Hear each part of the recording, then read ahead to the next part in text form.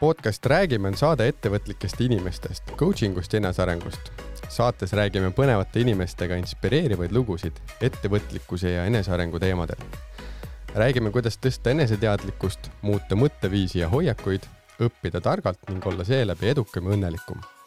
Väljakutseks saatekülalistega vesteldes on leida küsimustaabel hetk, kus tekib uus inspireeriv taipamine. Mina olen coach Priit Lilleveli. Hakkame rääkima.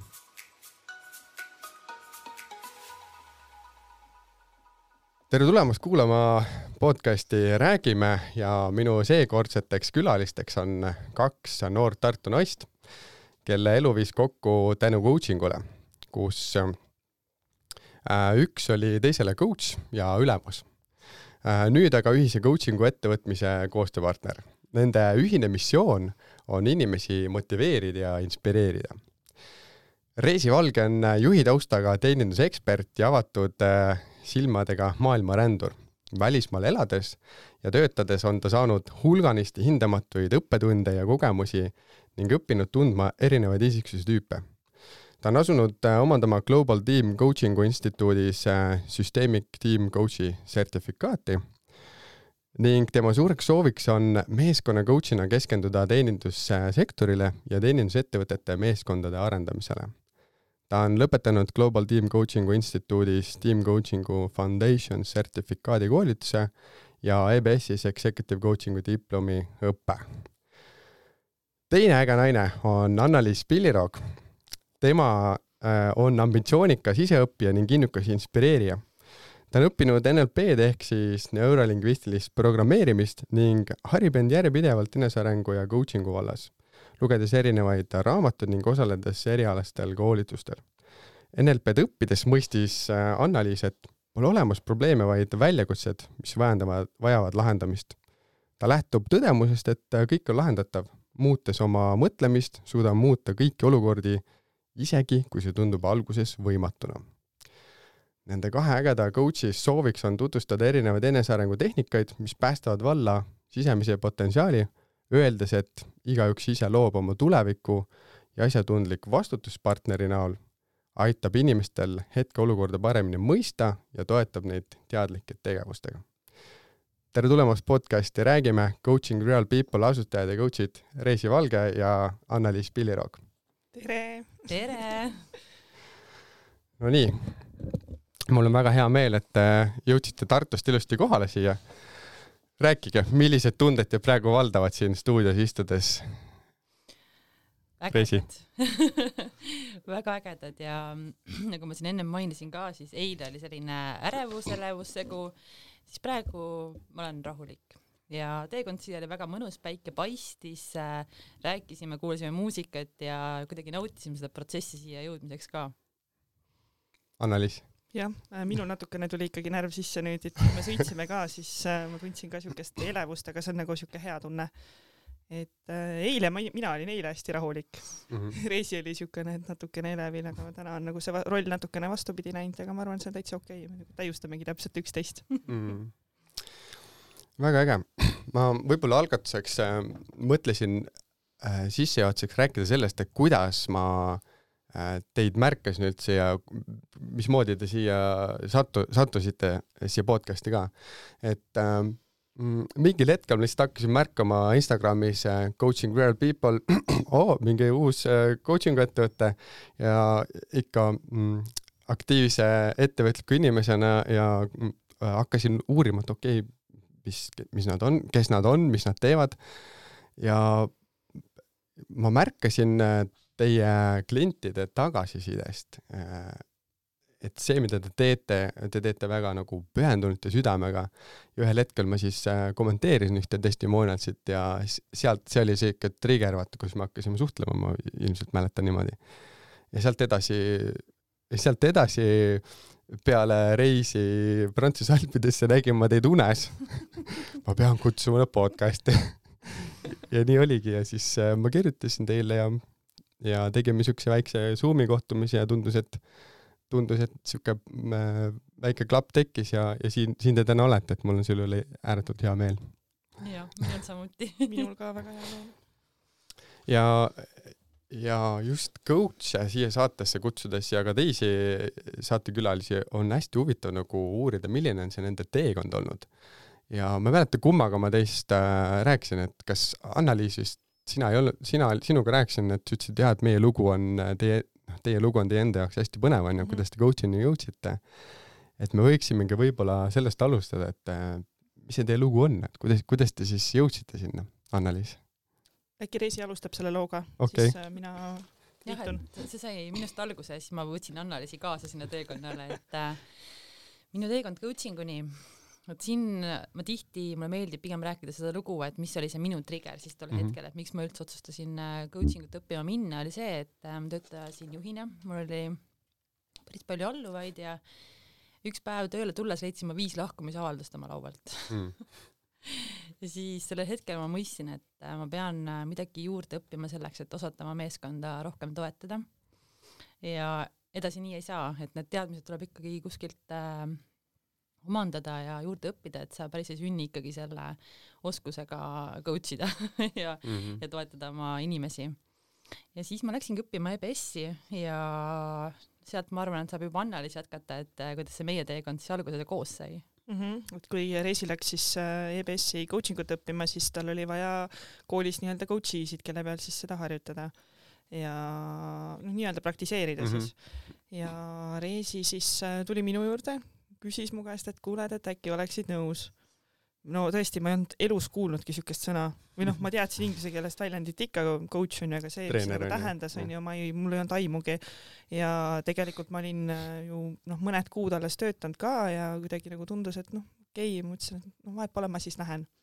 Et tõesti, mul polnud aimugi, mis see endast nagu väga kujutab, mis see nagu saama hakkab, on ju, et Reisi oli ikkagi minu jaoks autoriteet, minu ülemus. Ja lihtsalt see kogemus oli nii inspireeriv ja nagu nii minu elu muutev, et see on nagu täiesti sõnadega nagu nii raske on kirjeldada, et ma ei tundnud ennast nagu kunagi Reisiga kuidagi ebamugavalt või et selliselt, et ta nüüd minu ülemus ja ma ei tea, ma rääkisin ikkagi isiklikel teemadel seal, aga see lihtsalt andis mulle nii palju enesekindlust, nii palju otsustusjulgust ja see oli lihtsalt minu jaoks täielik edulugu. Aga räägi, milles see nagu väljendus siis, et see otsustus ja enesekindlus, et kuidas see nüüd siis pärast neid coachingu sessioone igapäeva töös ja elus nagu väljendus, milles see väljendus? See väljenduski selles, et ma olin täiesti oma enesekindluse kaotanud ja vaikselt siis ma sain selle tagasi. Ma tõusin ametiredelil tõesti väga suure lennuga. Ja nii see läks, ma kuidagi leidsin nagu siis tollel hetkel nagu selle, mida ma tahtsin teha, ma sain oma töös ka enesekindlaks, ma olin alguses seal ka väga ebakindel. Terviseks.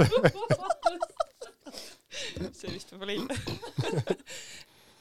ühesõnaga ma sain oma töös ka väga enesekindlaks ja sealt kuidagi see pall veerema läks, et siis ikkagi see huvi oli kogu aeg meil olemas, et lihtsalt vahepeal tuli natukene siuke pausi tuli sisse, kui me sellega nii hullult ei tegelenud. Aga Reisi nagu ikkagi ülemusena oli kogu aeg selles rollis ikkagi nagu minu jaoks ka olemas, et toetas alati tööl ka. Reisi, kui sa EBS-i läksid, EBS järelõpist, siis sa veel töötasid seal teeninduses juhina ja juhirollis? Ja kuni siis natuke üle 1,5 aasta vist edasi peale coachingu kooli lõpetamist, et siis ma jäin rasedaks ja jäin pisitütrega koju. Aga räägi, milliseid muutusi sa pärast EBS-i diplomiõpet nagu nägid oma meeskonnas ja ettevõttes laiemalt? Kusjuures naljakas on, et too hetk ma nägin, et kõik toimib, aga ma ei oska sellele näpu peale panna, et mis seal siis toimima hakkas. Ja see tagasiside on tulnud isegi praegu veel minuni, et endised kolleegid tulevad küsima, et mida sa tegid? Ja siis ma nagu mõtlen, et mida ma siis nagu tegin ja siis ma nagu kuidagi tajun küsida, et mida sa nägid, et ma tegin. Et võib-olla oligi see lihtsalt see kuulamise pooleks. No see oli ikka täiesti nagu silmi avav kogemus, see EBS-i õpe minu jaoks, et ma ei oska nagu päris niimoodi välja tuua, et mis muudatusi ma tegin, aga kindlasti oli see kohaloolu kuulamine ja selline nagu et ma täiesti siiralt hoolin oma töötajatest ja mind huvitab, mida nad mulle ka ütlevad. Et ei ole ainult see, et ma räägin nendega sellepärast, ma pean seda tegema. Mina võiksin siia ju öelda, kuidas Reisi lähenes ikkagi. Et tegelikult see lähenemine oligi hoopis teistsugune, et ta ei olnud selline kuri ülemus, keda sa oleksid kartnud, kui ta restorani uksest sisse astus, et ta oligi, samas ta oli autoriteet, aga ta läheneski hoopis teistmoodi asjadele, küsimustega, nende coach ivate küsimustega, mida mina nagu ütleme ju tajusin siis sellel hetkel onju, ja see nagu motiveeriski töötajaid lihtsalt nagu sinna sihini, et ei olnud see, et tuleb üks, ma ei tea, karm ülemus ja karjub kellegi peale, vaid see oli lihtsalt täiesti teistsugune lähenemine ja see võib-olla nagu lõigi sellise terviku, mis väga nagu meie meeskonna kaaslastele meeldis ja mis nagu tegelikult pani ka tiimi püsima. Et meil oli ju väga pikalt oli nagu väga nagu ühtehoidev tiim ja töötajate nagu voolavust ei olnud. Okay. Ja mis hetkel te jõudsite sinna, et te siis koos hakkate midagi tegema, seda, mida te teete? Jah, et siit võin selle looga jätkata. Kui mu laps oli 1,5 aastane, siis ma mõtlesin, mis ma edasi teen. Ja tegelikult oli aastane, vabandust. Ja kuna minu suurim väärtus on ikkagi ajaline vabadus, kui ma neid siin kaardistasime ja ma tunnen seda ise ka, et ma tahan olla nagu võimalikult palju oma pere jaoks olemas, siis ma hakkasin mõtlema, mis on alternatiivid sellele, et ma läheksin tagasi palgatööle. Ja kuna coaching mulle väga sümpatiseeris ja ma nägin seda kasu ja ma kuulsin isegi hiljem neid edulugusid ja mis on veel nagu need minu kliendid korda saatnud, siis ma mõtlesin, et miks mitte proovida. Ja kui ma mõtlesin kellega, mina olen alati see, et ma tahan kellega koos teha. Ma ei ole selline üksik hunt, mulle meeldib meeskonnas, mulle meeldib olla meeskonna mängija ja kellega koos asju teha. Ja kuna Anna-Liis oli minu selline esimene isiklik edulugu, minu edulugu, eks, kui coachina, kui ma kuulen tagasi, et see on minule hästi nagu inspireeriv ja ma nägin, kui palju nagu see teda aitas ja kuidas nagu Anna-Liis ise sellest kogemusest rääkis, võib-olla, et oligi nagu see, et talle nii meeldis ja ta tahtis seda teistele ka edasi anda, siis ma mõtlesingi, et see on parim nagu variant edasi minna, et minna koos inimesega, kes on seda kogenud. Kuidas see otsus siis sündis, Anna-Liis? Kas sa mäletad seda hetke? See oli siukene mõnus jõuluistumine ja siis me nagu mõtlesimegi, et okei, et nüüd hakkame ikkagi tegema midagi ja siis hästi kiiresti tuli ju see ettevõtluskoolitus, millele me registreerisime, kusjuures see oli veel ka selline, et sinna oli hästi raske kohta saada ja siis me mõtlesime, et okei, kui vähemalt ükski saab, et siis on nagu väga hea. Ja siis ühel päeval Reisi kirjutab mulle, et jess, ma sain koolitusele, mina olin nagu mingi, ma ei saanud. Ja siis tuli kohe kiri, sain on ju, ja siis me mõlemad saimegi sinna ettevõtluskoolitusele kõigepealt ja tegelikult see koolitus hakkas ju jaanuari keskel on ju uuel aastal ja märtsikuuks oli meil ettevõte olemas. Kui ma teiega Zoomis rääkisin, siis te rääkisite sellest, et te päris palju panite seda effortit sisse selle äriplaani koostamisele. Ja rääkige, kuidas see kõik see sisse pandud, see vaev ja effort, kuidas see täna nüüd kuidagi teie elu lihtsamaks on muutnud ettevõtjatena, Reisi? Jaa, absoluutselt, et tegelikult selle äriplaani kirjutamine ja kokkupanemine oli väga äge kogemus. Tihti ka ajas väga närvi.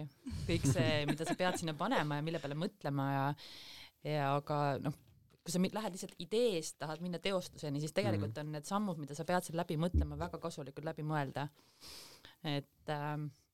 Ja kuidas see nagu täna meile tagasi toob, ma näiteks ma eile ka vaatasin korraks meie äriplaani ja vaatasin sealt mingeid asju, mida me sinna kirjutanud olime, et kasutada seda mingis järgmises projektis. Et isegi praegu me saame kasu, pluss veel, ma ei tea, me saime ka ju selle RTK toetuse, mis oli ülimalt inspireeriv. Mis asi see on, räägi sellest? Starditoetus. Starditoetus. Seda siis maksab kes? RTK. Riigi tugiteenuste keskus. Just. Okay. Ja ma tegelikult tahaks jagada seda hetke, see on ikkagi tähtis, alustav ettevõtja, sul on teatud ressursid, aga alati on hea, kui on rohkem ressursse tegeleda turundusega, mis iganes materiaalse põhivaraostuga ja siis, kui me teada saime, see oli nii äge hetk, me selle toetuse nagu saime, kõigepealt see teekond oli sinna päris nagu pikk, see oli üle poole aasta ja kogu aeg oli selline palli põrgatamine, et tulid küsimused sealt, et mis te siis teete, kui umbes see juhtub, vastasime ära ja siis tuli järgmine pall ja niimoodi me mängisime kuni siis septembri keskel ja ma olin puhkusel. Ma mäletan väga hästi, ma olin Ungaris oma perega ja hommikul ärgates vaatasin, et oli sõnum, toetus on rahuldatud. Ja siis ma helistasin Anna-Liisile, ütlesin Anna-Liisile, et tead, me saime ja siis me mõlemad lihtsalt nutsime rõõmust ja mul elukaaslane ütles, et ta oli nagu lapsega köögis ja ütles, et issand, ma peaks teid filmima praegu, et see on nagu nii ajalooline hetk. Aga see polnudki võib-olla nagu see summa või see raha, vaid lihtsalt see, et issand, keegi usub meisse ka nii väga, et ta investeerib meisse. Tegelikult see on ju niimoodi. Jah, kui me nagu räägime sellest, et see töö ja vaev tegelikult, et me läksime ju selle koolituse ajal juba selle peale välja, et me tahame seda toetust saada. Me olime täiesti kindlad juba sellest jaanuarikuust saadik, kui me sinna koolitusele läksime, et selle nimel me tööd ja vaeva näeme. Ja kui sa tõesti näed pool aastat vaeva, vahepeal meil oli finantsprognoos, kõik vale, kustuta ära, hakka otsast peale. No mina õnneks nagu numbritega ei tegele, see on nagu aua kõik reesile, on ja, aga lihtsalt seda kõrvalt näha, kui nagu närve sööv see tegelikult oli ja vahest me tõesti mõtlesime, et mis siis saab, kui me nagu ei saagi. Ja siis me nagu leppisime ju kokku ka, et kui me ei saa, et siis me ei võta seda nagu kui halba kogemust, vaid me võtamegi seda kui head kogemust ja et me tegime selle läbi, et see on nagu läbi tehtud ja see on kogemus, mitte see ei ole kuidagi moodi, et me nüüd ebaõnnestusime. Et õppida oleks sellest igal juhul olnud päris palju, on. Ja kas te samal ajal juba coach'isite ka, kas te juba teenindiste klient olite kliendid olemas? Esimene klient Real Coach OÜ-sse tuli meil mai lõpp, jah. Rääkige seda ka, et kuidas see Real Coaching People või kuidas see ettevõtte nime sai? See on ka päris huvitav. Läbi unenäo. Tegelikult ka. Päriselt? Mul kuidagi tuli, mul oli see kogu aeg see mõte peas, et tõelised inimesed, Real Coaching Real People ja Annalisile ka meeldis, aga ettevõtte nimeks sai Real Coach, kuna lihtsalt on väga keeruline seda igale poole nagu panna. Kas ma võin seda lugu natuke rääkida või? Et kuidas see nimi ikkagi tuli vaata meil? Et tegelikult me tahtsime ühte teist nime panna, tahtsime ju siduda ettevõtte nimes meie nimed, vaata. OÜ nime just, et Release OÜ on ja, aga see oli nagu hästi sarnane nimi oli juba olemas, siis me tükk aega mõtlesime, et okei, mis siis saab, on ja, et meie ilus nimi võeti nüüd nagu ära, on ja, aga ja siis panimegi Real Coach ja tegelikult pärast mõtlesime, et jumal äge, tegelikult seal on ka meie nimed sees, et nagu Reesi algus ja minu nagu siis Anna ja Liis, et ehk siis AL on seal sees, et tegelikult on hästi ägedasti kukkunud välja. Et lõpuks ikkagi see, mida me tahtsime, et meie nimed oleksid seal kuidagi seotud, et see ikkagi tuli. Kui te peaksite veel välja tooma mingisuguseid markereid või milestone sellest teekonnast, nüüd tagasi vaadates connecting the dots, nagu Steve Jobs ütleb, mis on need olulised punktid veel? No kui me tegime ettevõtte märtsi lõpus, siis ma mäletan väga hästi, 12. aprill olime oma uues kontoris tühjas ruumis, panime laudu kokku, et see oli täpselt, minul on aprillikuus sünnipäev, täpselt enne minu sünnipäeva, mul nagu eluks aegsest jääb meelde, et täpselt siuke mõtlesingi, et no nii, see on nüüd see sünnipäevakink nagu, mis ma sain, et panime seal siis mööblit kokku ja laudu kokku ja siis oligi nagu see täpselt siukse ägeda, siukse oma koha loomine, et täpselt kui sa läksid sinna, siis mu esimesed mõtted olid seal, ma täitsa üksinda istusin ka ja vaatasin aknast välja ja mõtlesin, no nii, see on mu happy place on ja, et kus ma nüüd olen ja see on nagu lihtsalt see oli minu meelest võib-olla nagu kõige võimsam emotsioon, mis nagu kohe alguses oli ka. Jaa. Reisi. Sa mõtled nagu kogu selle teekonnal siis tänase päevani? Jah, just. No nüüd on jah, et see kontor, kindlasti oma koha nagu saamine ja see võimalus vastu võtta inimesi sinna, siis oli kindlasti need esimesed kliendid, hästi-hästi suur selline. Kuidas te leidsite oma esimesed kliendid? Uude kontorisse ja kõik kogu see. Need olid tegelikult inimesed, kes olid juba nagu huvi näidanud üles varem, et minuga coachingusse tulla, aga ma ei olnud lapse kõrvalt väga palju coachinguid teinud ja siis me üldiselt võtsime tastu. Et see oli selline, selles mõttes natuke lihtne algus, aga ja siis oli kindlasti see toetuse osa. Minu jaoks ka oli sügisel, kui ma alustasin meeskonna coachingu koolitusega, et see oli hästi suur milestone, et või üldse see selgus, et nüüd ma tahan sinna suunda minna. Et see oli minu jaoks. Aga kui siit nüüd vaadata tulevikku siit edasi, et millised need markerid või milestone'id, mida te olete pannud endale ette, et hoida seda suunda, mille te siis selle äriplaani koostamisega lõite endale? Mis need võiksid olla? Mingid lähemad, mõned näiteks, võib-olla ei pea kõik rääkima, aga Annaliis või No kuna mina nagu ka alguses ei suutnud kuidagi ära otsustada, et mis ma siis nüüd nagu, milline coach ma siis nüüd olla tahaksin, siis tänasel päeval ma tõesti tunnen, et see life coaching on täpselt see, mida mina tahan teha. Ja see on see nagu, milles ma tahan nagu veel areneda ja veel paremaks saada ja mida ma tahan veel õppida ja kuidagi siukest ühesõnaga ennast sellel alal nagu täiendada. Ja, et asukoha poolest me tahaks kindlasti jätkata Tallinnas ja Tartus.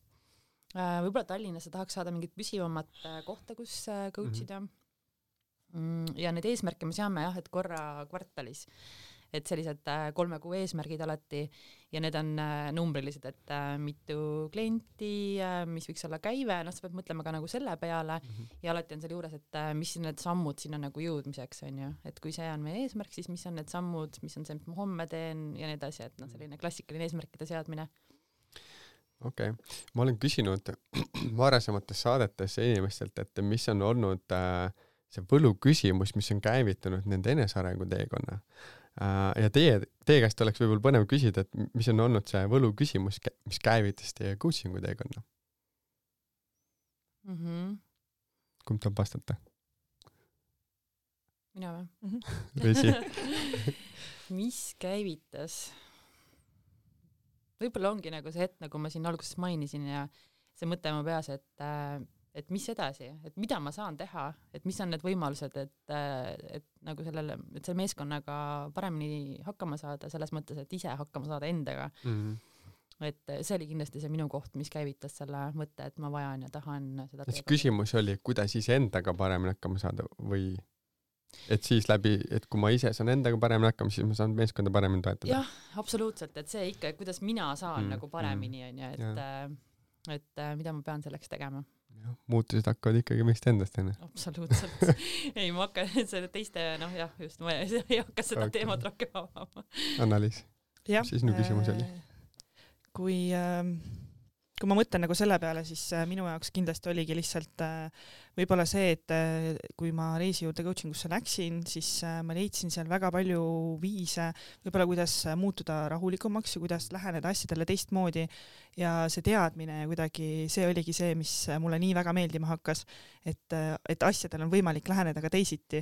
Et see nagu oligi võib-olla see trigger, mis mind kuidagi nagu sinna suunda viis.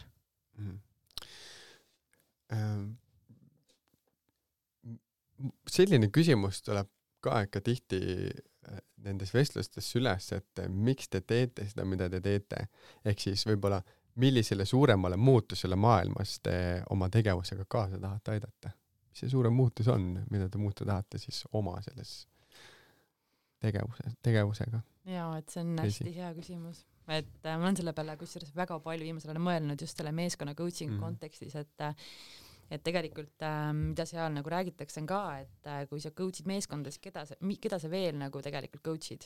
Meeskonnad lähevad koju, neil on pere, neil on sõbrad, et see tegelikult see ring on hästi suur ja kui mõelda nagu täitsa tuleviku peale, siis kui ma suudan anda panuse selleks, et Eesti teenindusettevõtete meeskonnad toimiksid paremini, siis ma näen sellel väga suurt mõju tegelikult Eesti teenindussektori tulevikule ja kui sellise suunaga coach'e tuleb rohkem, seda ägedam, et ma nii tervitan seda ja ma väga austan neid coach'e, kes praegu tegelevad sellega, et see ei ole lihtne sektor, et jaa, ma tunnen, et see mõju on hästi-hästi suur ja see läheb sellest inimesest, sellest coach'itavast hästi palju kaugemale. Minu mõte läheb praegu sinna, et kui sa suudad seda meeskonda paremaks muuta läbi nende meeskonna coachingute ja need teenindajad on oma külalistega palju lahkemad ja hoolivad neist, siis need külalised lähevad ka selle hea tundega ära ja siis need jagavad seda oma lähedastele tuttavalt ja nii edasi, et see on niisugune lumepalliefekt. Absoluutselt, samamoodi on tarnijad, igasugused koostööpartnerid, see ring on hästi-hästi suur, et meeskonna coachingus ongi, et see keskendumine on hästi laia spektriga. Et võtame nagu fookuse väljast sisse, et keda meie tegevus siin sees mõjutab väljaspool. Annaliis, kuidas sa vaatad sellele läbi life coachingu pilgu, et millisele suuremale muutusele maailmas sina läbi selle soovid kaasa aidata? Mina tahaks lihtsalt, et see saaks nagu normaalsuseks, et see on täitsa okei, kui sa tunned, et võib-olla et sa oledki kinni jäänud või sa tahad kuhugi edasi areneda, et inimesed julgeksid tulla ja nad ei kardaks seda, et ma tahakski, et see nagu jõuaks nagu nii-öelda nagu massidesse, et me nagu saaksime ka nii-öelda tavainimestele kuidagi nagu nii-öelda nagu südamesse pugeda sellega, et niisugune asi on nagu hästi vajalik. Kui ma alustasin oma coachingu teekond, siis mul oli ka see mõte, et ja noh, täna endiselt on, et igal inimesel võiks mingis eluetapis coachingu tugi, abi kasulik olla. Selleks, et ma ei tea, mis iganes, näha asju teise nurga alt, mõelda teistmoodi ja saada enesekindlamaks ja edasi. Et coachi juurde, ma usun, et me isegi ei taha, et oleksid inimesed, kes on kuidagi juba väga katkõine. Võib-olla need, kes tahavad, kellel on kõik hästi, aga et nad teaksid, et saab minna veel paremini. Okei. Siit võib-olla võiksime edasi minna sellega, et mis see teie siis nišš on? Et juba rääkisite, eks seal, teenindussektor, teenindusmeeskonnad ja life coaching. Aga kuidas te ütleme näiteks äriplaaniga koostöös, kuidas te siis sõnastasite, mis see teie nišš on või kuidas te sellele vastaksite? Jaa, et tegelikult see on nii naljakas ja siin on ka nagu julgustus kõigile, kes kuulavad, et teie see eesmärk võib muutuda ajas ja see on tõesti okei. Et äriplaani kusjuures me panime ka teenindussektoriga, me ei pannud nii täpselt, nagu see praegu on. Ja ma ütlen ka seda, et ka see praegu pole nii täpne. On ja, et me oleme tegelikult alustavad coachid ja ma tunnen, et kui õpime ja leiame seda teed ja suunda ja veelgi nagu rohkem seda sihtrühma või seda, kus sa ise ennast kõige rohkem ära tunned. Aga jaa, et mina keskendun tõesti siis meeskonna coachingule, teenindussektorile, eriti restoranide meeskonnad. Aga mis on see teie käekiri või mis on teis midagi sellist, mida ainult Reisi Valge teeb, mida ainult Anna-Liis Pilliroog teeb Reisi? Mida ainult mina tean? Ei teed, jah. Mida ainult mina teen? See on selline trikiga küsimus, on ju. Et kas mul peaks olema võrdlusmoment kõikide teiste inimeste. Ei no, ma kujutan ette, et see on mingisugune kombo eneseteadlikkusest, enda klientide tagasisidest ja sellest nendest tulemustest, mis sa oled näinud. Ma arvan, et meeskonna coachingus see, miks ma tunnen ennast nii mugavalt seal, ma tean selle valdkonna valu.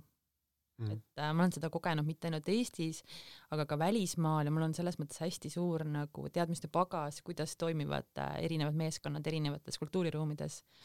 Ja võib-olla nagu see teadmine on see minu trump tagataskus natukene ja mul on rohkem ka sellist empaatiavõimet läbi selle. Ma mõistan juhte, ma mõistan neid töötajaid, sest ma olen olnud igas positsioonis. Ma olen olnud koristaja, teenindaja, nõudepesus, juht, restoranijuht, toitlustusjuht. Et kõik need astmed läbi käies, siis tekib ikkagi see suurema pildi arusaam. Et võib-olla siis see oleks see minu tugevuse pool. Anna-Liis, mis on sinu käekiri või kui seda päris täpselt ei oska sõnastada, siis kuidas sa tahaksid sellele läheneda või millist käekiri sa tahaksid luua? Mis on see, mida ainult sina teed? No tegelikult ma natukene mainiks ikkagi seda ka, et me hetkel ikkagi teeme seda life coachingu programmi, mis me hetkel pakume inimestele Reisiga kahekesti. Et meie nišš ongi natukene ka algusest peale olnud see, et me teeme seda kahekesti, 2 coachi tugi, 2 coachi erinev kogemus. Teil ongi, tuleb klient ja siis te olete mõlemad, see on nii nagu meie siin kolmekesti praegu, et 2 coachi. Topelt või nagu selles suhtes kordamööda. Okay. Et üks kord on üks ja teine kord on teine, siis me jagame omavahel nagu nii-öelda veel seda infot, et siis kliendil saavutada see maksimaalne nagu hea tulemus. Ja niimoodi me siis nagu teeme ja see on nagu võib-olla ongi siuke teistmoodi lähenemine, mida tegelikult me kuskil nagu algselt ei leidnud, aga me nagu kuidagi leidsime, et see on see meie viis. Et kindlasti see ajas muutub, nii nagu ennem Reisi mainis ka, et seda äriplaani koostades oli meil selline idee, praegult me veel teeme seda nii, tulevikus võib-olla enam mitte, aga hetkel nagu see kindlasti on see, et kliendil on 2 inimese tugi ja olemasolu. Ja kuidas kliendid selle vastu on võtnud, et näed, et näiteks üks nädal on nüüd Anna-Liis ja järgmine nädal on Reisi, kuidas nad selle vastu võtnud on? On see neil okei? Näevad nad selles, ma ei teagi, kas nad on nad ennem käinud nagu ühe coachi juures ja on mingi võrdlus sellega seoses? No, ma võin siia vastata, tagasiside on olnud väga äge, et mina samamoodi peale coachingu kooli lõpetamist mõtlesin, kuidas see võimalik on, et kas on ju.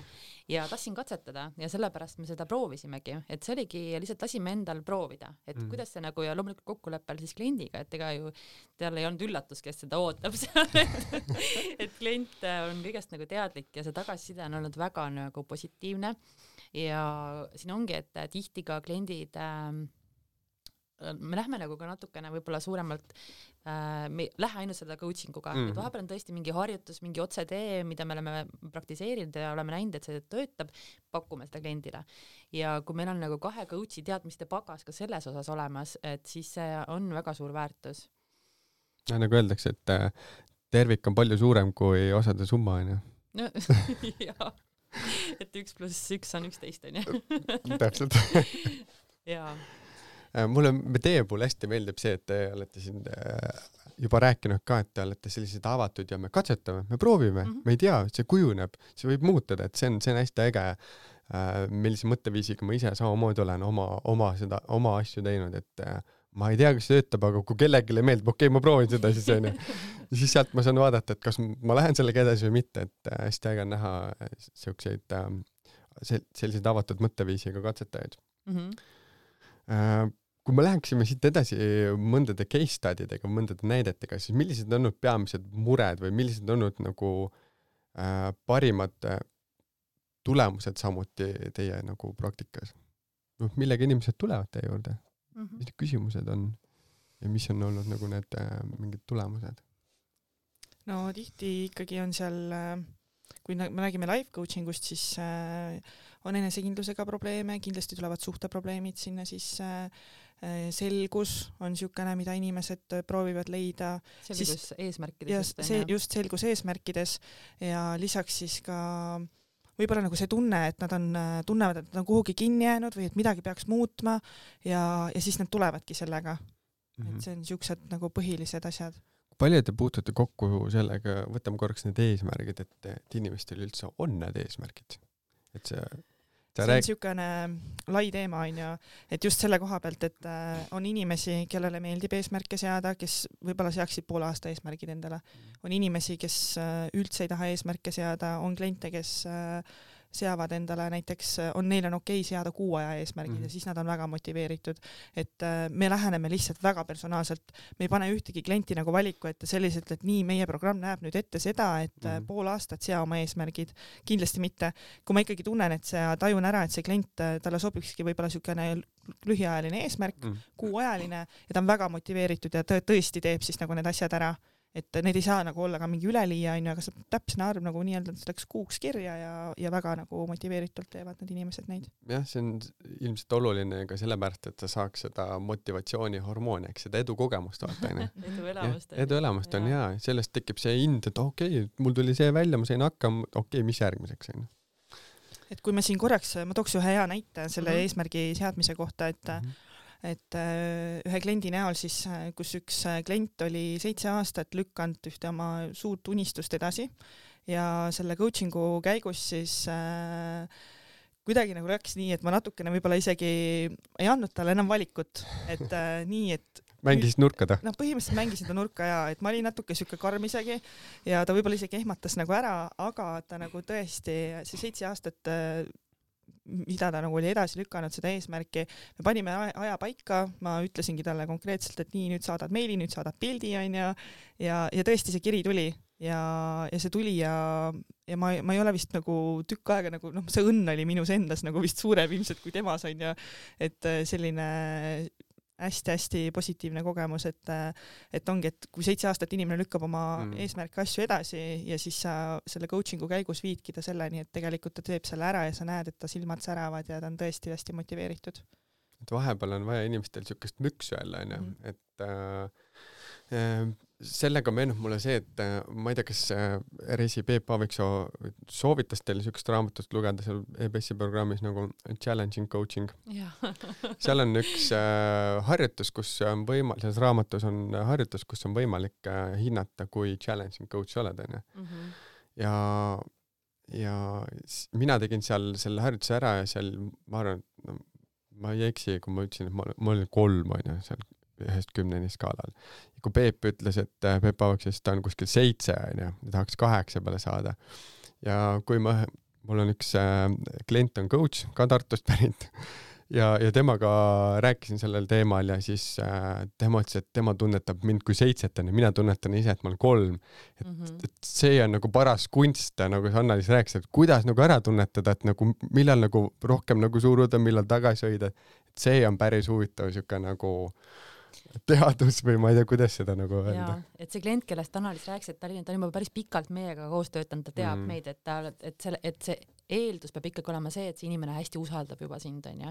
Et siis saab seda challenging coaching ut praktiseerida ja sellise tema puhul, no see ongi, et me oleme hästi individuaalsed, me õpime inimese tundma ja siis me hakkame nagu, siis hakkavad need asjad nagu juhtuma, et tema puhul on ja olnud see edulugu nagu väga kihvt tõesti. On teil veel, tuleb veel mõni selline inspireeriv edulugu meelde, mis on saanud just tänu teie nagu mõjutusele või kaasabile või toele siukse hea hoo sisse? Need on tõesti kõik meie kliendid, ma võin öelda täiesti ausalt. Aga mis eriti meelde on jäänud? Võib-olla just üks klient, kes meiega liitus aasta alguses ja temal oli just nagu niimoodi, et mitte, et me oleks pidanud hakkama ehitama midagi, on ju, tugevusi ja enesekindlust, vaid et ta oli korraks seal ära kaotanud. Et ma kunagi olin ja kus see on? Et ma tahan olla see, kes ma kunagi olin. Ja see oli võib-olla natuke selline teistmoodi kliendi selline kogemus ja see on veel nagu jätkuv praegu, aga äge on see, et kui inimene tuleb sellisest kohast, et ma tahan seda uuesti üles leida, ma olin ju, ma olin enesekindel, ma olin uhke enda üle, ma astusin nina püsti kas ruumi sisse, et siis see muutus on minu arust kiirem. Et kui sa hakkad nagu päris nagu algusest ehitama, on ju, et siis on võib-olla natuke pikemaajalisem muutus, aga kui klient tuleb juba, et tal on selline tugev põhi alla, aga korraks on elu lihtsalt nagu nii-öelda jalad alt löönud, on ju, siis tegelikult coachinguga sinna uuesti jalule saada on nagu päris lihtne. Kui ma vaatan nagu, et... Eile oli kohtumine ja just. Eile ma tajusin ära, et eile oli 4. kohtumine meil ja ta oli tõesti, ma tõesti kiitsin, sest mul oli endal nagu see, et vau, tõesti nagu siukene täiesti uskumatu, kuidas on inimene teinud nagu sellise arengu nii kiiresti. No see on nagu see, et leian uuesti ja see käib niimoodi. Ja see käis nagu klõps, oligi täpselt nagu klõps oli ära käinud ja ta lihtsalt läheb lihtsalt teadlikumalt, rahulikumalt ja nagu väga-väga palju enesekindlamalt. Ta ütles väga hästi seda, et teate, ma suudan jälle mõelda. Et peale 3 kohtumist ma suudan jälle mõelda ja seda mul ongi tarvis. Kas on võimalik tuua mingisugune see trigger välja, mis see koht oli, kus kõik muutus? Või on see... See on võib-olla natukene selline konfidentsiaalne. Ei, ma saan aru jah, see on konfidentsiaalne, aga mu küsimus on see, et kas on olemas selline, ma ei tea, kuldne küsimus, mille sa küsid või on see protsessi käigus see selgus nagu tuleb? See on kindlasti protsess, ei ole seda küsimust, aga võib-olla mis aitab alati kliente nagu edasi minna on see, et vaadata ära nagu, kus sa reaalselt oled, et nagu, et mis on see tegelik hetkeseis, et ei oleks, et klient ei vabandaks välja enda mingeid asju, et vaid, et lihtsalt vaatame, kus sa oled ausalt näkku. Face to the facts, jah. Jah, ja siis, kui sa juba tead, kus sa oled, siis on võimalik edasi minna. Aga kui sa ei tea, siis sa oledki kuskil, siis ei ole ju mingit tulemust.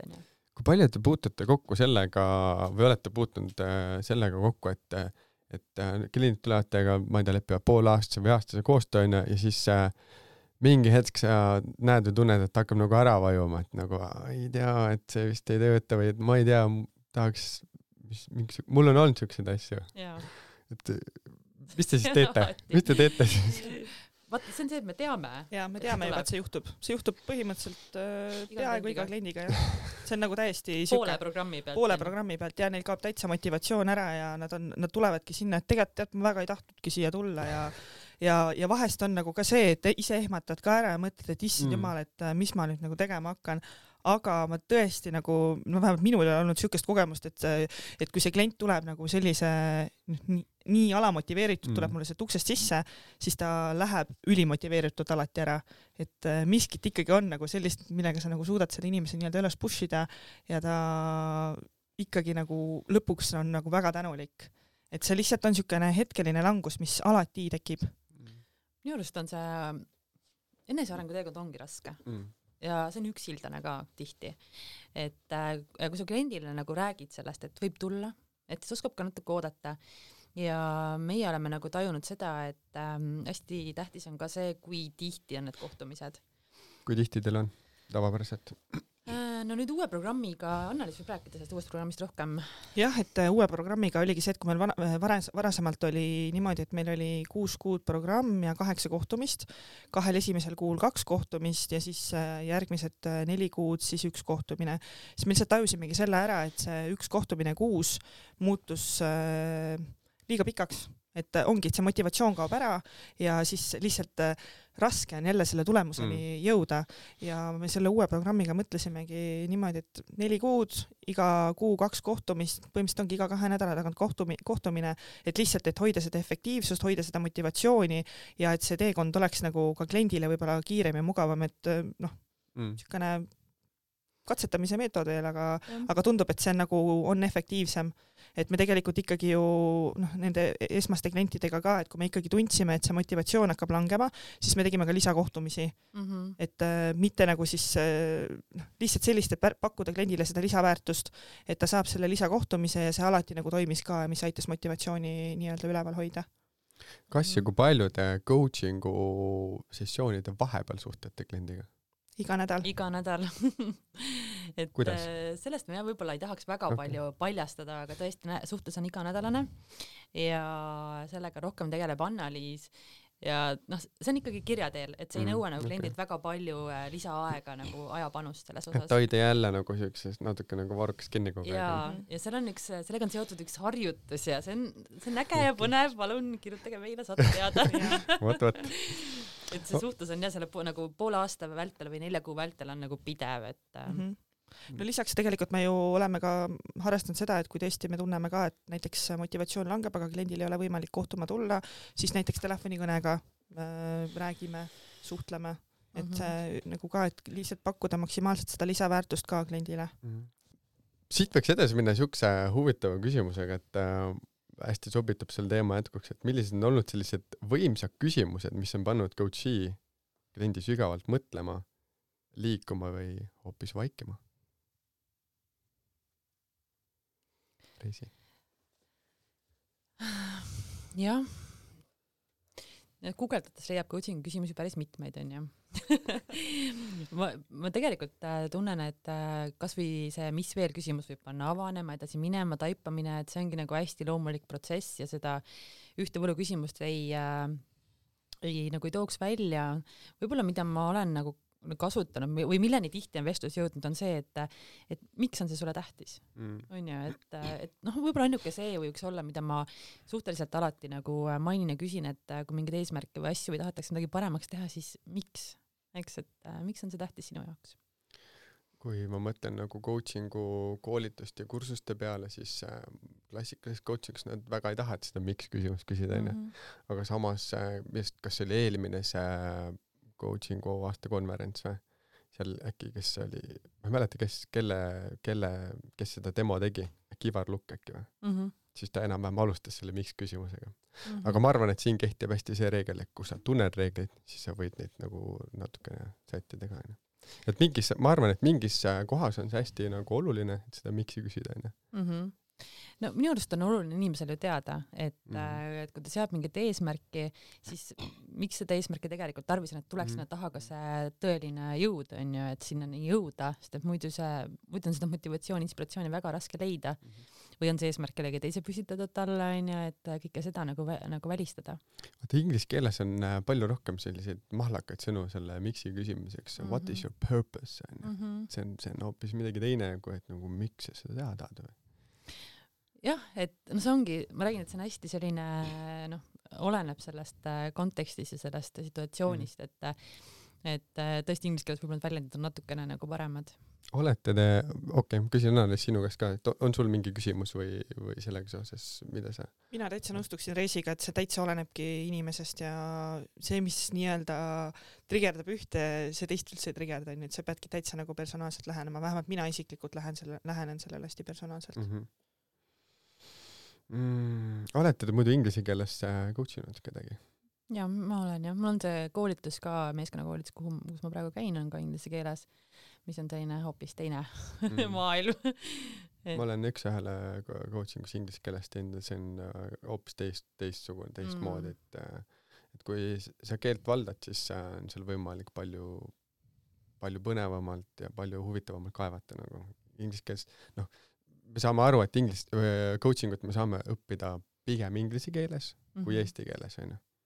Seda materjali on tohutult rohkem inglise keeles. Vähemalt mina õpin küll inglise keeles. Inglise keelest raamatuid, koolitusi, podcast'e. Ja, täiesti nõus, jah. Aga mõelge nüüd, manage ette endale oma kõige ägedam klient, ei pea teda nime kindlasti ütlema, aga manage endale ette ja mõelge ta peale, et milline ta on, kuidas te oma kõige ägedamat klienti kirjeldaksite? Reisi? No nii, minu kõige ägedam klient, ma räägin siis, ma saan hästi mitut erinevat visiooni panna, aga ma panen siis praegu selle oma meeskonna coachingu kliendi, eks.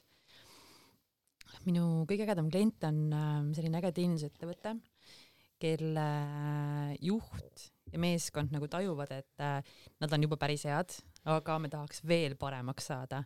Et ma arvan, et selline klient on ka mul praegu olemas juba, aga neid võiks olla veel. Et millist kirjeldust sa veel nagu ootaksid? Mis neid teeb juba ägedaks? Mis neis on ägedat juba? Ja võib-olla, et ongi see meelestatus coachingule on olemas ja nad tajuvad ka natuke, et nad on seda juba kuskilt kuulnud või kokku puutunud, et nad tajuvad selle kasulikkust. Et kõige tähtsam minu arust kõikide nende ägedate klientide puhul ongi see, et nad peavad ise tahtma tulla. On ju, et see on nende nagu siiras soov. Et see teeb need kõige ägedamaks. Et kui nad on avatud ja vastuvõtlikud sellele kõigele, mis toimuma hakkab ja võtavad neid väljakutseid ka nagu rõõmuga vastu, on ju. Anna-Liis? Kui mina mõtlen siis life coachingu kõige ägedama kliendi peale, siis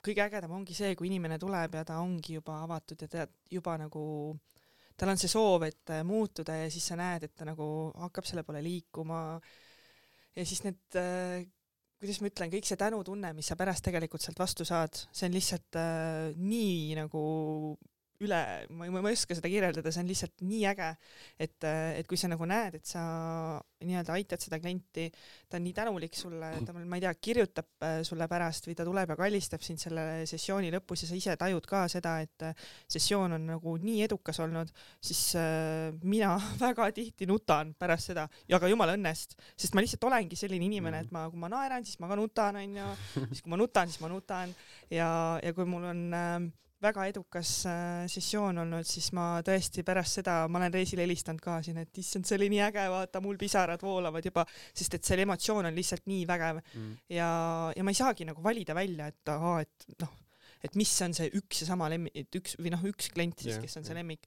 et ma tajun nagu alati need hetked kõikide oma klientidega nagu ära.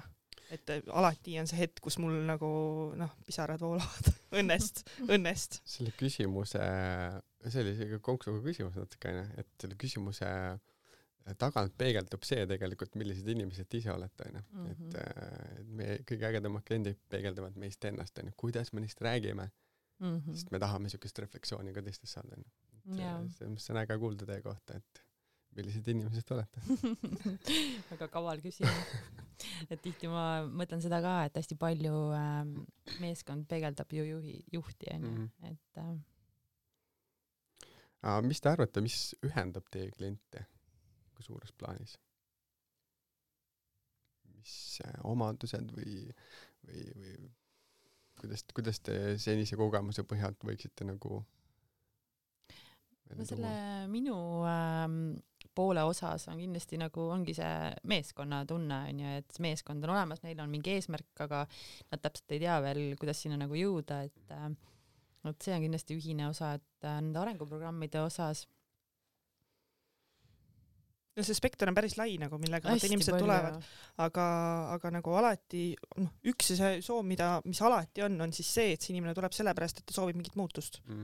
Et ongi, kes siis enesekindlust kasvatada, mingit elumuutust, ongi ärilist muutust, eesmärke seada, karjäär täpselt, et seal on nagu need siuksed ühised omandused, millega alati nagu tullakse. jah, muutus on, minu arust muutus ongi üks hästi oluline märksõna, et ma üleeile käisin ühes ettevõttes rääkimas enda coach'iks saamise lugu, ehk siis Afganistanis seikluscoachinguna ja ma panin oma iga slaidi pealkirjaks, et kõik muutub ja tagasilöögid õpetavad.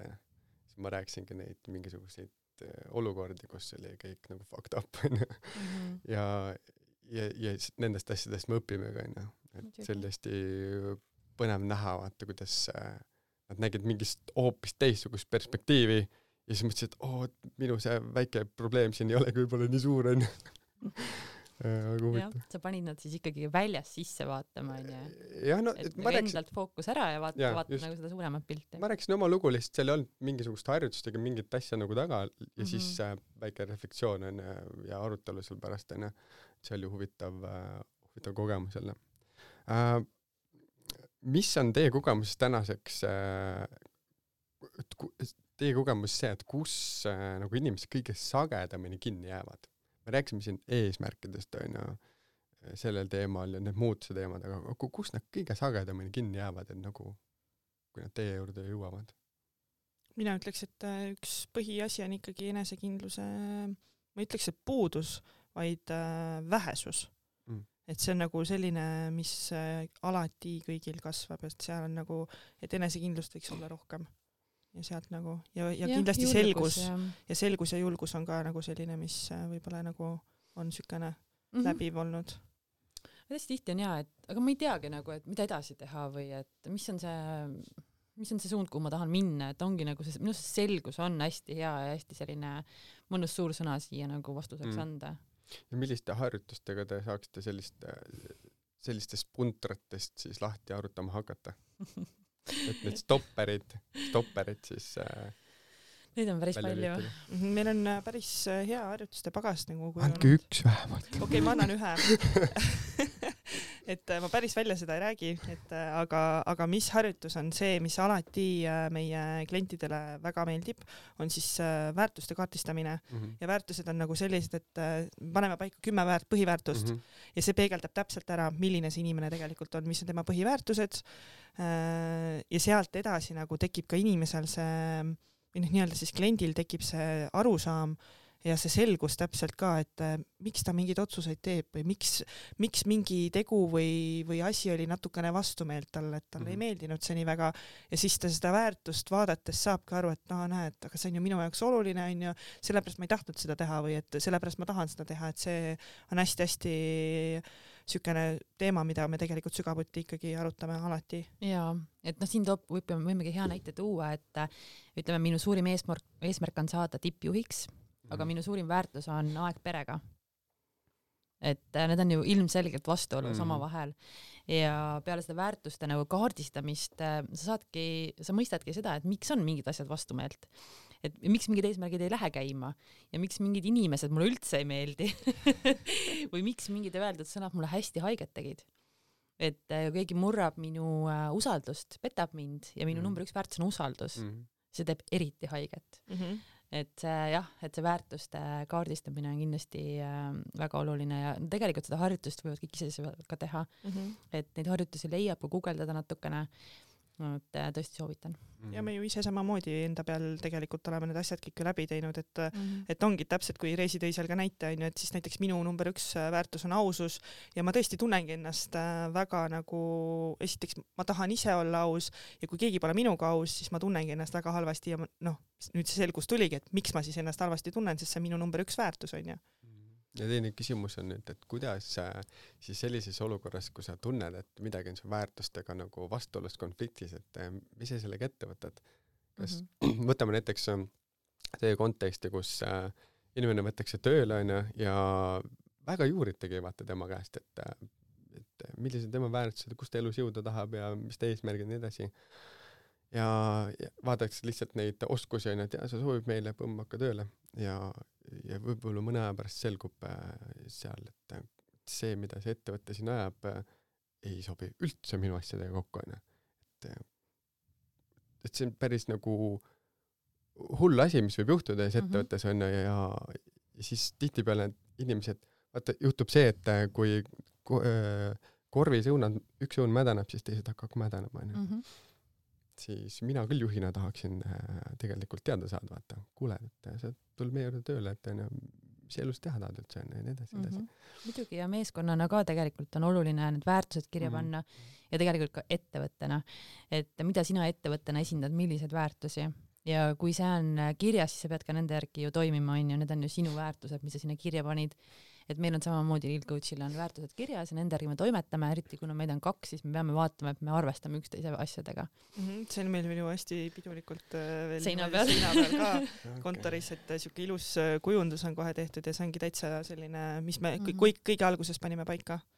Ja ma ei tunne nagu küll, et need nagu muutunud küll kindlasti ei ole. Hetkel ei ole, aga need võivad muutuda küll. Need võivad muidugi muutuda, aga hetkel on nagu täpselt need, mis me panime aasta aega tagasi. Aga Priit, selle sinu nagu jutu peale või jutu jätkuks ma veel mõtleksin seda, et tõesti, et kui see inimene läheb sinna tööle ja et hästi nagu võib-olla karm näide, et sa oled vegan, on ju, armastad loomi ja armastad sellist eluviisi ja siis oled tööle lihakombinaati. On ju, et see ettevõte esindab ju teisi väärtusi, millesse sina usud, siis sa ei saa olla ju selle õnnelik. Eks? Et ma loodangi, et see, et me suudame anda edasi seda, et inimesed mõistaksid oma väärtusi, siis nad oskavad ka teha nagu paremaid valikuid. Nad oskavad oskuslikumalt endale mitte liiga tegemata teha neid valikuid oma elus. Et see on nagu selle harjutuse selline põhimõte.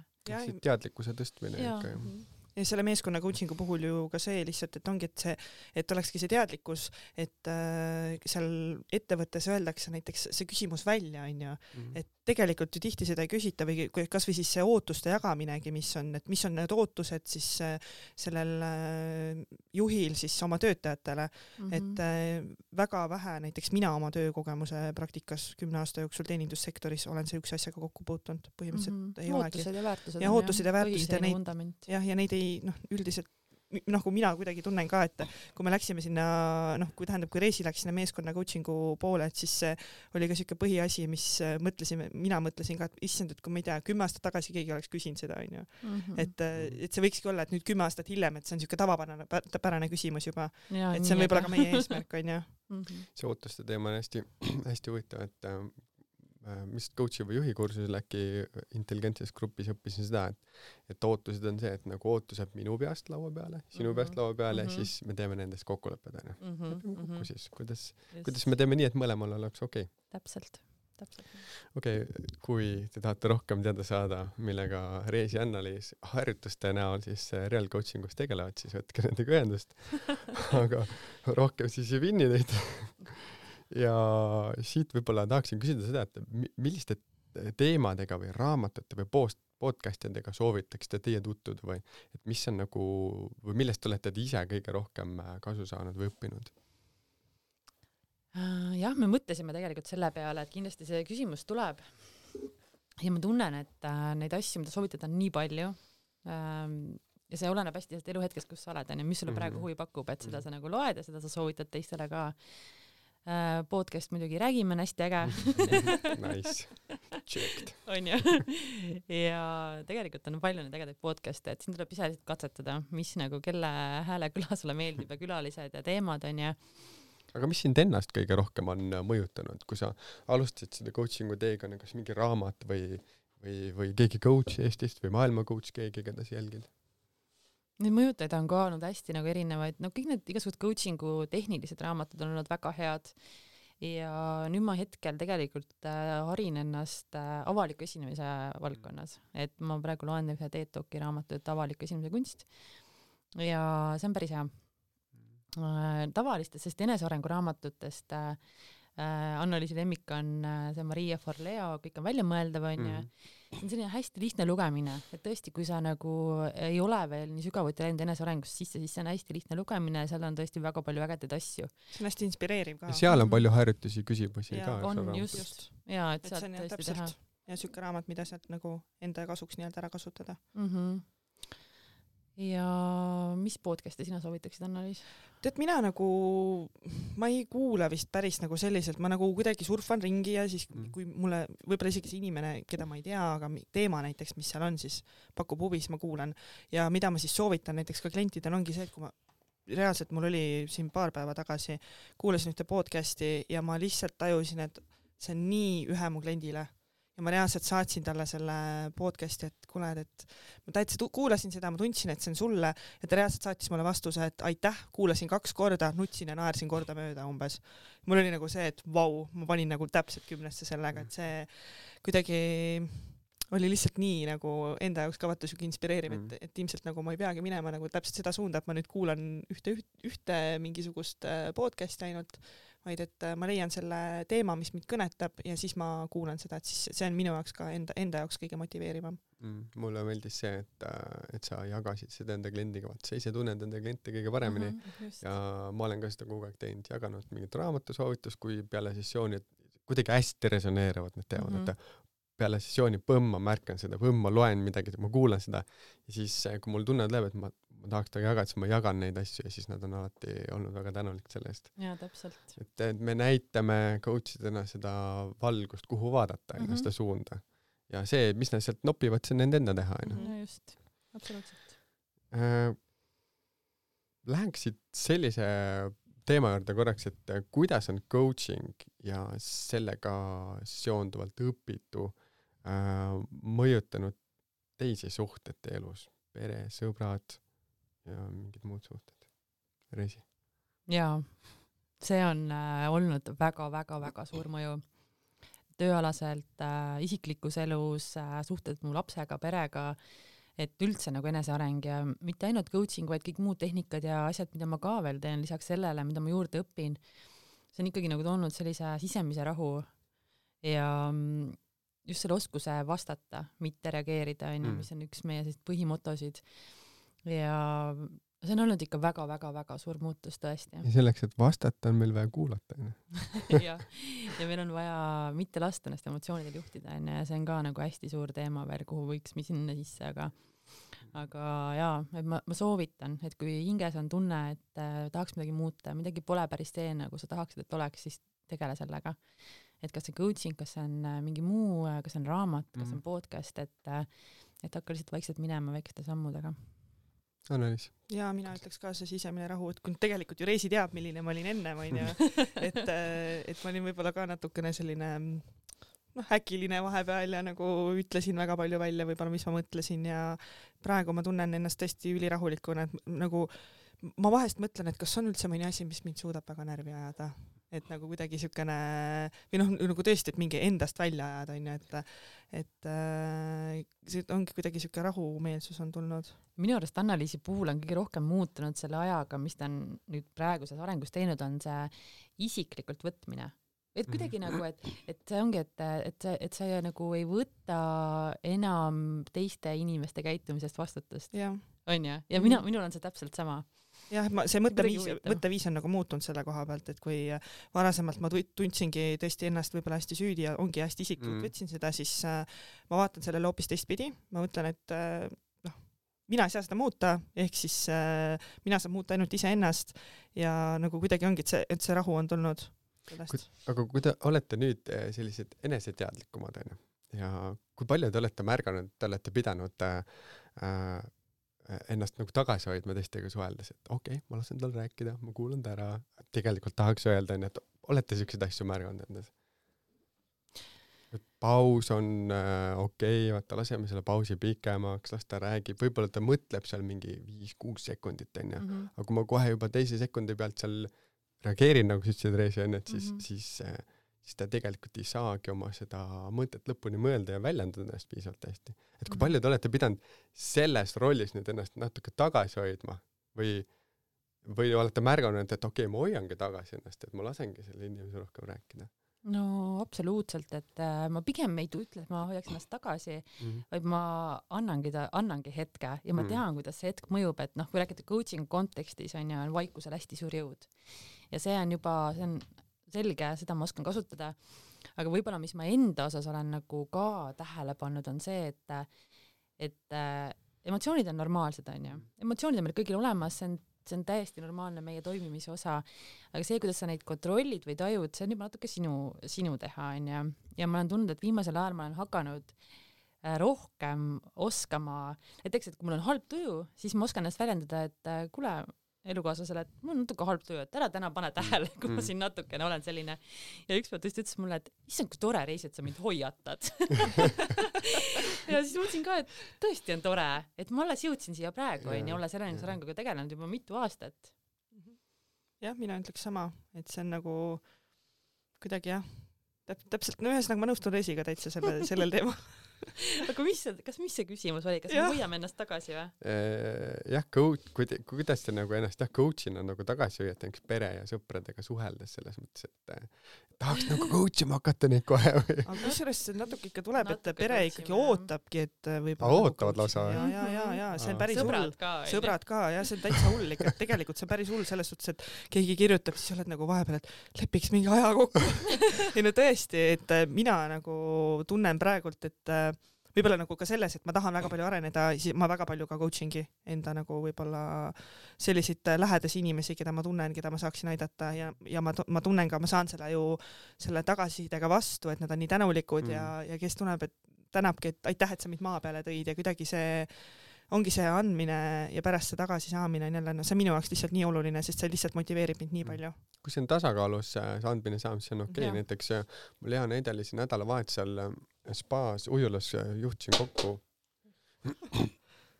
täditütrega, täiesti juhuslikult polnud paar aastat näinud ja me vestlesime seal umbes mingi 2-3 minutit ja no midagi pole teha, tuli üles mingisugune stopper, mingi piirang, mille taga ta oma elus on ja siis siuke väike, siuke paar lauset coachiv, siuke müks vaata ja sealt ta sai mingisuguse teistsuguse tuule sisse ja ütles, et nagu lihtsalt nagu vau, kui äge vaata, lihtsalt sa spontaanselt kohtud õige inimesega sellega, kes annab sulle selle sõnumi, mida sul just praegu elus vaja on. Ja siis sinna järgnes ka tegevus, ta tegutses, ta tegi selle hirmutava tegevuse ära, millest ta teemaks tõi. See läheb hästi kokku, Priitu, sellega, mis sa varem mainisid ju, et see suurema pildi vaatamine ja kuidas mõjutada nagu suuremat osa maailmast ja inimestest enda ümber. Aga kui hirmudest rääkida, mis teie hirmud on, Reisi? Mis on minu hirmud? Ma ei tea, võib-olla selle ettevõtlusega, mis te teete või coachina arenemises või ma ei tea, ma ei tahaks enam nimetada need hirmudeks, vaata, kui sa jõuad mingisse punkti oma enesearengu teekonnas, see võib tunduda inimestele, kes on seal alguspunktis natuke selline üleolev lähenemine, aga ma tunnen, et ei ole hirme, et kui ma tean, et kui mitte midagi juhtu, siis pole ka mitte midagi halvasti, et ma olen selleks nagu ehitanud hästi nagu tugeva vundamendi.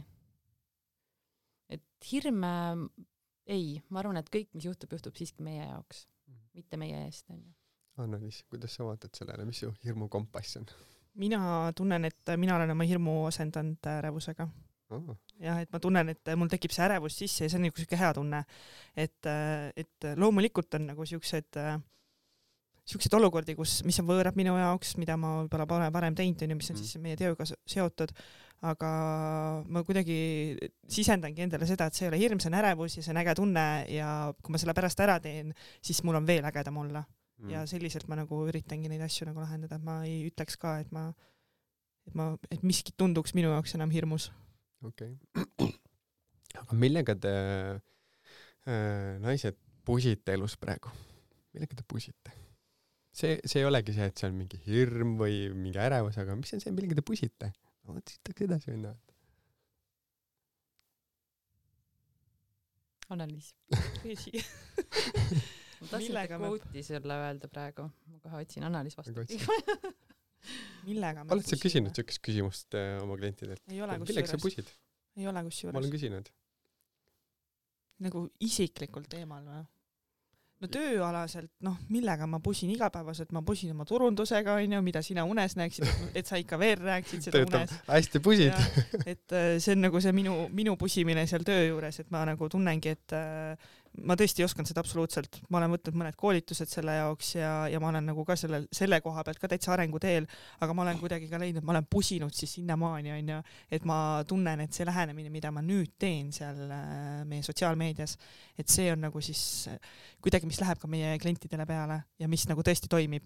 Et alguses ma ka ju pusisin neid reklaame ja siis tuli mõni klient ja ma ise mõtlesin, et issand jumal, et mingi mis asi see oli, mida ma tegin, täitsa mingi poole jala pealt tehtud on ja siuke üle käe tehtud mingisugune asi, klient tuleb, nii äge reklaam, et nägin seda, pidin kohe tulema, siis praegult ma ikkagi nagu teen mingi 10 korda teadlikumalt kindlasti neid asju. Seda ma mõtlesingi, et see pusimise sõna taga on see, et ma teen midagi, mis mul läheb korda, mis on põnev mu jaoks, on ju, aga ma veel päris täpselt ei tea. Et see pusimise sõna on siuke huvitav sõna. Kuskilt mulle külge jäänud. Juhul ma pusin selle meeskonna coachingu koolituse ingliskeelse sõnavaraga. Ausõna. See on jah, me oleme ka Reisiga seda ju mõlemad arutanud, et vaatan seda materjali ja õhtul väsinud peaga, no ei saa mitte midagi aru sellest, et see on nagu võib-olla hommikul värske peaga loetult, siis saad aru, aga see on tõesti väga keeruline. Jaa, et see ongi ikkagi päris tehniline keel, et ma pean ennast päris heaks inglise keele rääkijaks, aga sellega ma tõesti pusin ja see on jälle põnev lihtsalt, et on tore, kui lõpuks sellest A4 saab ka mingi mõte mu pähe, et sellest tuleb natukene pusida. Väga äge. Mul on üks võlu küsimus, mida ma küsin inimestelt. Kui teie nagu tõite mõned siuksed, et ja mis veel ja miks see sulle oluline on, siis mul on selline, ma ei tea, kas teate, kes on Rachel Litvin? Raamatut The Prosperous Coach autor koos Steve Chandleriga. Ja kui sa oled seda raamatut lugenud, siis võib-olla meenub sulle, et tal on seal üks äge küsimus. Mida ta küsib? Ja ma küsin selle nüüd teie käest. Annaliis ja Reisi, kui te helistaksite mulle 3 aasta pärast ja see aasta on siis praegu 2022, see on 2025, jah? Helistate mulle, alustate kõnet selliselt. Holy shit, Priit! Sa ei kujuta ette, mis kõik on vahepeal juhtunud. Las ma räägin sulle sellest. Siis, mida te mulle räägiksite? Alates tänasest. Nüüd sa oled aastas 2025 Reisi ja mida sa mulle räägid, kui sa helistad? Holy shit, Priit. Tead, mis on juhtunud selle 3 aastaga? Meil on nii äge edukas ettevõte. Me palkasime juurde 4 uut coachi ja ma kolisin metsa elama. Miks metsa? Mändida alla. Mulle meeldib. Väga äge. Ja mina tahan ka metsa minna. Nagu ma tahan ja tõesti, see on vist meie sükene ühine teega, mis me nüüd oleme kuidagi leidnud, on ja, et tahaks nagu kuidagi privaatsust ja eraldi olla, on ja, aga see kõik, mida Reisi ütles, see on tegelikult ju meie ühine visioon, mille poole me tegelikult töötame, et see on nagu selles suhtes on see sama. Et mina tahaksin, mis ma lisaksin võib-olla on see, et 3 aasta pärast me tahaksime ka ollagi täpselt ka sellised, et kuidagi, kui meie nimi öeldakse, siis need inimesed, kes tahavad saada nii-öelda coachingust aru ja nad nagu tahavad sellega tegeleda, et siis nad teaksid meie nime. Väga äge. Jah, et kuidagi olla pildis ja sellega, inspireerida täpselt. Et täpselt sellistena, nagu meie siis oleme. Ma natuke challenging siin teid siin, kui te lubate. Veel viimase küsimusi, aga mis võiksid olla siis need tegevused, mida te teete 3 nädala, 3 kuu ja 3 aasta pärast? 3 milestone mingid tegevused. Et jõuda sinna, et meil on 4 uut coachi ja edukas ettevõte. Ja ajaraam oli 3 päeva. 3 nädalat, ütleme 3 päeva, 3 nädalat, 3 kuud. Oi. Tahtsin see, kui sa mingeid asju välja ütled, siis need kipuvad nagu täide minema. No meil on ikka igasuguseid plaane siin. Meil on osad plaanid juba tegelikult teos ka, ja. Et mida me oleme siin nagu nii-öelda paika pannud ka siis eelnevalt, kus me panime selles, mis me kirjutasime, mis ma ei saa nüüd öelda seda nime. Noh. See suur 40 leheküljeline asi, no. Äriplaan. See podcasti lõpp paistab. Suur 40 leheküljeline. Ja äriplaan, et seal me ju ka panime mingid asjad paika ja me tegelikult olemegi juba nagu liikunud sinna. Meil on teatud asjad juba tehtud, mis meil paigas on. Turundusasjad just. Tegelikult siit tekkis mulle mõte, et üks asi küll, mida ma tahaksin nüüd järgmise 3 nädalaks saavutada, on see, et ma soovin leida 3 ägedat meeskonda, kellega koos selle koolituse raames õpitud praktiseerida. Ja see on 7 kuud toredat suhet minuga. Et kes kuuleb ja tunneb, et tahab ja on meeskond liikmetega 5-10, et siis palun võtke ühendust. kas need peavad olema teenindusmeeskonnad või tegelikult ei pea, ei ole vahet. Südamelähedane on teenindus, aga see on, ma arvan, et need tehnikad, kuna need on ikkagi väga nagu, ma arvan, need on kontrollitud, et toimivad, et ma arvan, et toimivad igasuguste meeskondade peal, kellel on huvi. Väga kihvt, mul on olnud teiega hästi põnev tund midagi peale siin vestelda ja meelega võtaksin nüüd selle kokku siin. Tänan, et olite nõus oma teemasid jagama ja tooma välja selliseid olulisi pöördepunkte enda kogemusest coachiks kujunemise teel. Ja ma tahaksin teilt küsida seda, et Anna-Liis, mida sa tänasest vestluses kaasa võtad, mis sind mõtlema pani kõige rohkem? Mis mind mõtlema pani? Mind pani ikkagi mõtlema jälle see, et kui ma ennem rääkisin ka sellest, kuidas mulle meeldib see, kui ma saan inimeselt selle tagasipeegelduse, selle hea kogemuse ja mul ennem ka ju läksid silmad märjaks juba, et siis see pani mind mõtlema, et see on see, mida ma ikkagi tahan iga päev saavutada, sest see lihtsalt nii väga täidab mu tassi ja see annab mulle nii palju motivatsiooni. Reisi? Jaa, ma olin täitsa mõttesse, et mida ma siit kaasa võtan, on ju. No ma hommikul sellist mindfulness harjutust tehes manifesteerisin täpselt sellist kohtumist ette. Et sellist kõrge energiaga toredat, sõbralikku ja täpselt selle ma sain ja siis ma võtan kuidagi selle teadmise endaga kaasa, et ma ikkagi ise olen alati enda reaalsuse sepp, on ju. Et kuidagi nagu selle tunda. Väga äge. Ja mis mulle tänasest vestlusest teiega meelde või mis ma kaasa võtan, on see, et olete hästi sellised kirglikud oma tegevuses. Te olete korralikult endale sellise tugeva vundamendi ladunud selle paksu 40-lehelise plaaniga, Anna-Liis. Te olete hästi selgeks saanud, mis on nagu teie see stiil või viis, mismoodi te tahate, et teete küll koos, on ju, Anna-Liis teeb seda life coachingu suunda ja sina Reisi rohkem meeskondadele pühendunud, et see on hästi selgelt tuli välja siin. Ja hästi kihvt on näha, kuidas inimesed teevad mingeid otsuseid, on ju. Et ma teen otsuse, et ma olen õppinud coachingut sellepärast, et ma tahan vastutuse võtta oma meeskondade arengu ees, on ju. Sest ma tahan ise paremaks saada, läbi selle ma saan teisi aidata, on ju. Ja siis te tegite otsuse, et kuule, aga me võiksime ju koostöös palju rohkem inimesi aidata.